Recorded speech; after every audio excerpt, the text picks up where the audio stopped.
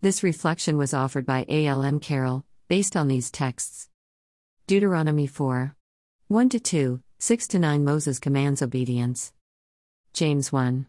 17 and Mark 7.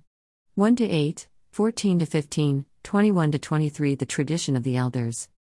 What image comes to your mind when you think of someone or something that's really clean inside and out? For me, it is the image of a baby/child at their baptism. They are brought to the font with a clean heart and are baptized with holy water in the name of the Father, Son, and Holy Spirit. Traditionally, the parents and godparents make the vows for the child until they are old enough to come in faith and commit to God at confirmation. Traditions, faith, commitment from the heart, from the inside. The Pharisees and teachers of the law, in today's Gospel reading, desire to appear clean inside and out before God because of their outward actions and appearances. Earlier in Mark, the same teachers criticized Jesus and his disciples for not keeping all the traditions of the elders, and Jesus, quoting Isaiah, said, "These people honor me with their lips, but their hearts are far from me. They worship me in vain, their teachings are but rules taught by men." The key verse in our Gospel today is, "Listen to me, all of you, and understand there is nothing outside a person that by going in can defile, but the things that come out are what defile."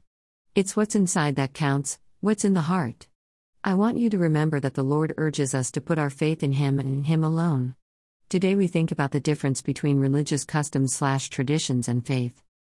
Our Gospel says, the Pharisees and some of the teachers of the law who had come from Jerusalem gathered around Jesus and saw some of his disciples eating food with hands that were unclean, that is, unwashed. So, the Pharisees and teachers of the law asked Jesus, "Why don't your disciples live according to the tradition of the elders instead of eating their food with unclean hands?" It's not so easy for us to understand what their gripe was. For us, this kind of criticism seems ridiculous. But to the Jew, to eat with unwashed hands was considered a serious offense against God and His laws. Laws about what was clean and what was unclean were regarded as holy laws that made a man clean or unclean in the sight of God. These religious people kept such laws as a matter of life or death. A Pharisee would rather die than break one of these clean and unclean laws. They wanted to uphold what God had commanded them regarding what was clean and unclean in the Bible. We cannot simply dismiss these religious people and their laws and their criticisms of Jesus' disciples as nonsense. God's Word helps us to define what is pleasing and what is displeasing to Him. He graciously gives us His Word so that by it we may gain wisdom and understanding. And He warns His followers, including you and me, not to add to what I command you, and do not subtract from it, but keep the commands of the Lord your God that I give you. Jesus Himself was the new beginning.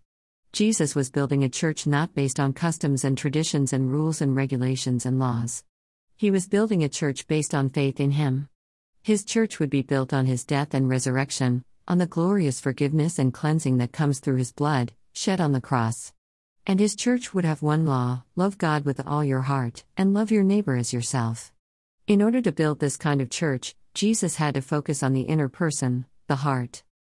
While the Pharisees lived by their own traditions and taught the customs and traditions of the Jewish church, Jesus, on the other hand, was teaching something else altogether. He taught that people ought to live by faith in God.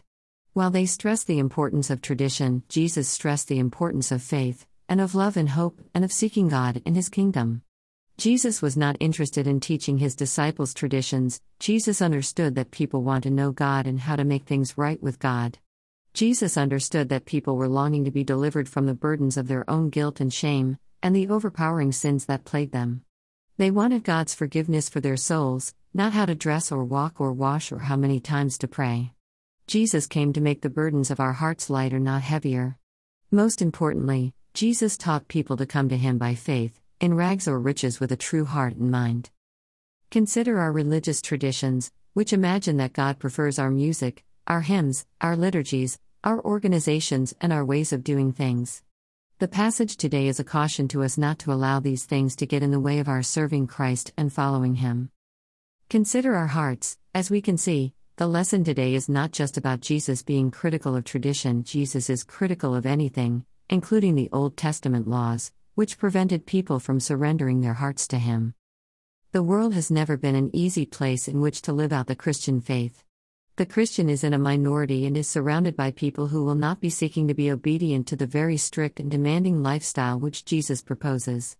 Our moral codes are not going to coincide with many of the people that we meet, and our proposals for the lives of ourselves and our families, our children, are going to be out of step with many of the major influences which are exerted upon us and them. So, we need to ask ourselves to what extent we are prepared to allow ourselves to be challenged by that dreadful list of sins which Jesus gave. It is no use pretending that the world is divided into good people and bad people. We all have hearts which can produce bad things. We just need to be mindful and cultivate good lives which show our Christian faith. The teaching of Jesus is that true obedience to God is something which comes from the heart and not from a ritualistic adherence to practices, laws, and regulations, no matter how much we like what we are used to. In the passage from Mark today, we see this in practice as a debate ensues over what people should do before they eat a meal. Jesus wanted to move people away from just rituals to consider the commitment of mind and heart. Each day in our Peregrine prayer we end with the sentence, God of grace and glory, give us the mind, the heart, and the strength to live for you. In communion later we say, through him we offer thee our souls and bodies to be a living sacrifice. Send us out in the power of thy Spirit to live and work to thy praise and glory. In summary, it doesn't matter what we wear, what we look like, what we eat, clean hands or not. What is in the heart, how we live our daily lives, how we walk each day with God, how we spread the good news, and our total commitment to faith and trust in God that really matters. Clean inside and out.